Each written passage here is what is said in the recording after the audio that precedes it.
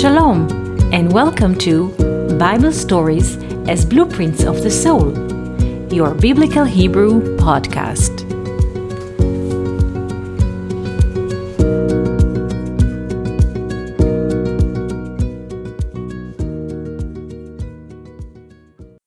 Shalom and welcome to our Biblical Hebrew podcast.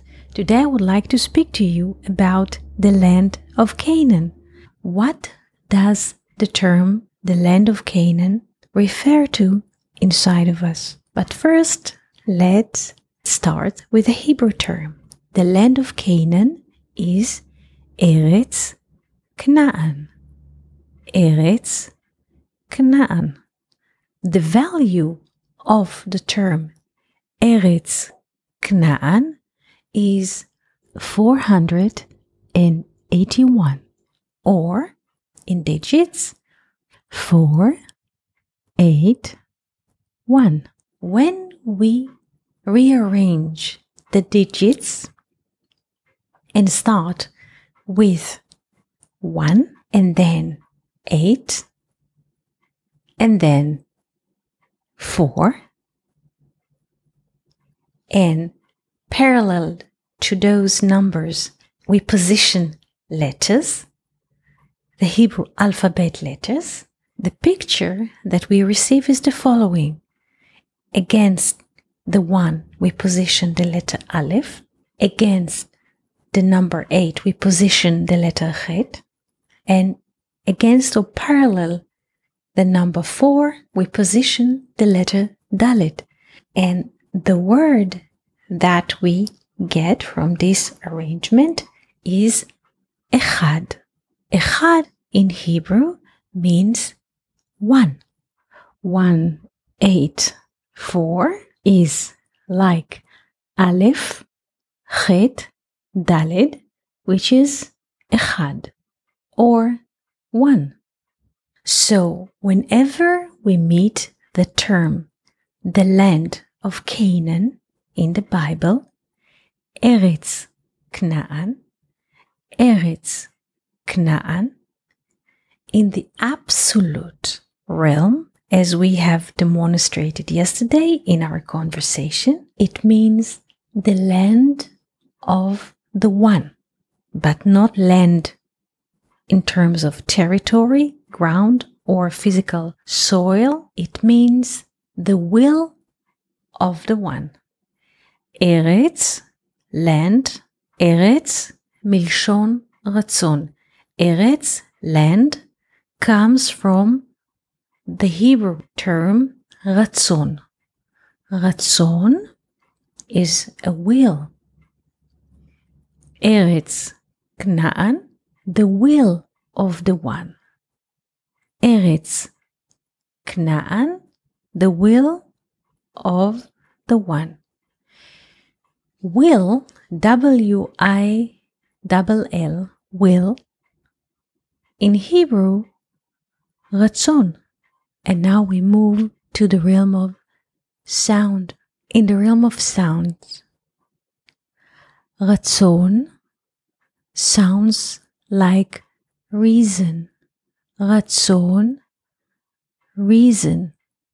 So, a person who goes to Eretz Canaan, to the land of Canaan, he goes in his spirit to the land of the one, to the reason of the one.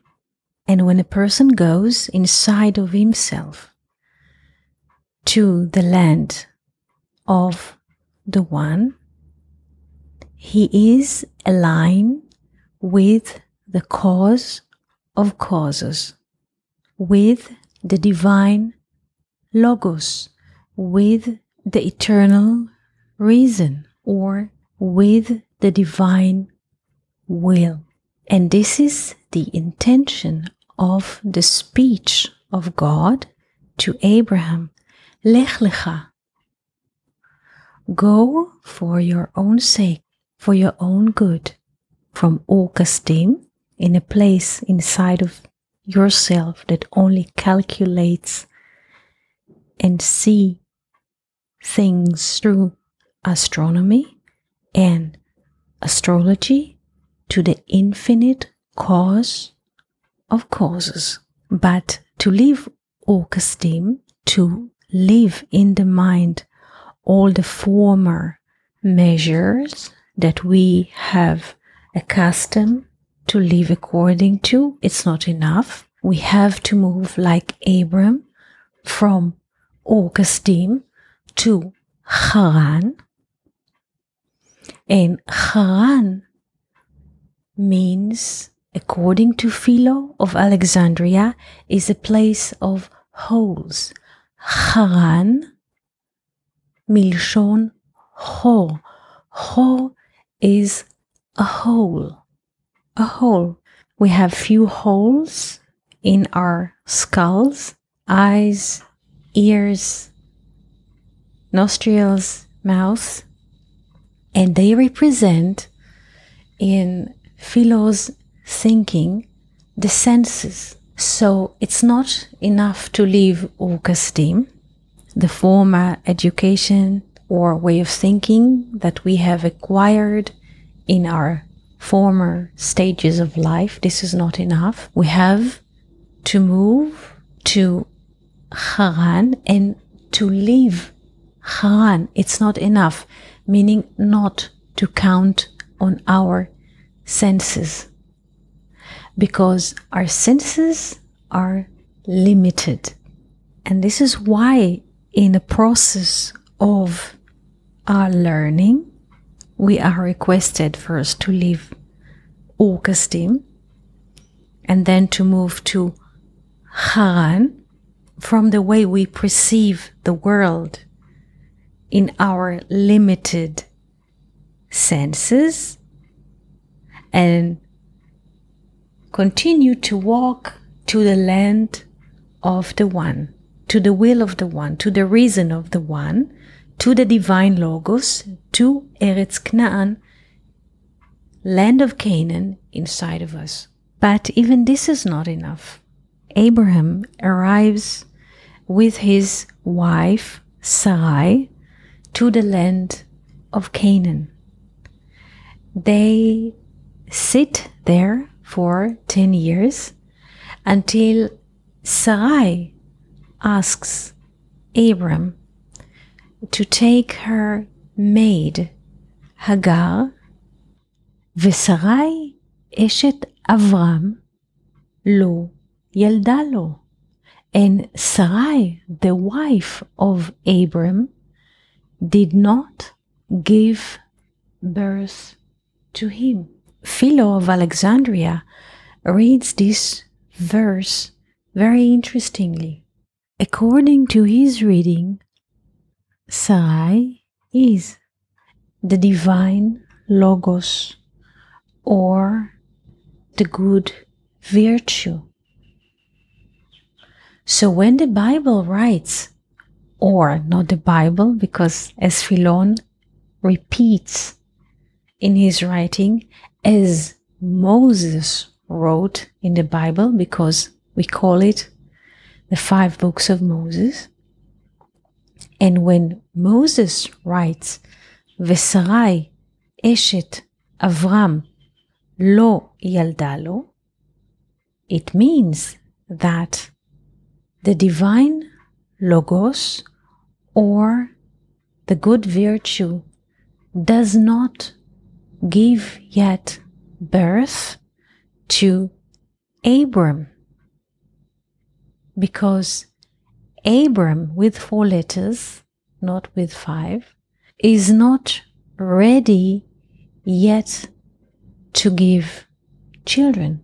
And this is why Moses continues in this sentence of Genesis 16:1, ולה שפחה מצרית ושמה Hagar, and she has Egyptian slave named Hagar. Hagar, the name Hagar, is composed of 3 letters, Hey, Gimel, Resh, when the letters Gimel, Resh, Gar means dwells. And according to Philon, Hagar reflects our bodily life. Since Abram, the eternal learner, is not ready to deliver children from the good virtue, from the divine reason, from Sarai, as the divine reason, offers him her Egyptian maid named Hagar.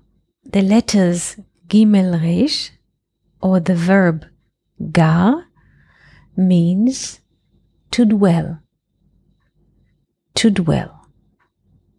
So, since the eternal learner, Abraham, is not ready yet to deliver insights from the divine Logos, the divine Logos, after 10 years, offers Abraham, in his process of learning, her Egyptian maid, meaning the worldly wisdom.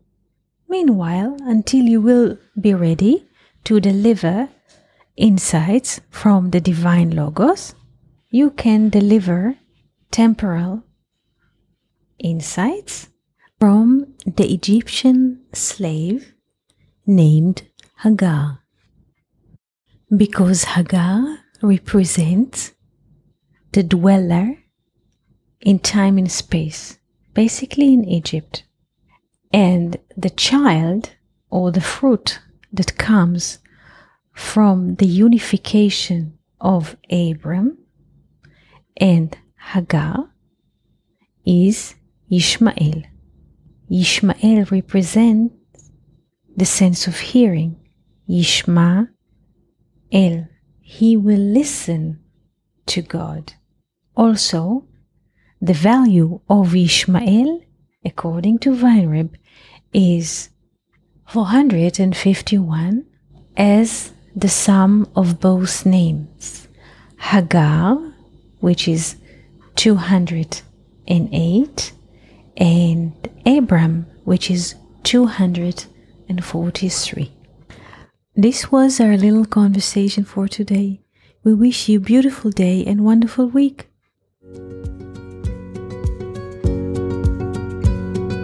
Thank you for listening to Bible Stories as Blueprints of the Soul. We hope that you enjoyed this episode.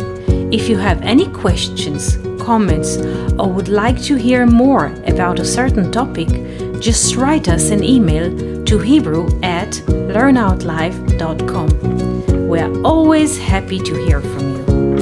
For more episodes, videos, and articles like this, please visit our website at hebrew.learnoutlive.com. We also would like to invite you to join our live classes. Just search for Online College of Biblical Hebrew on Facebook and start learning now with students from all over the world. Kol Tuv and Shalom.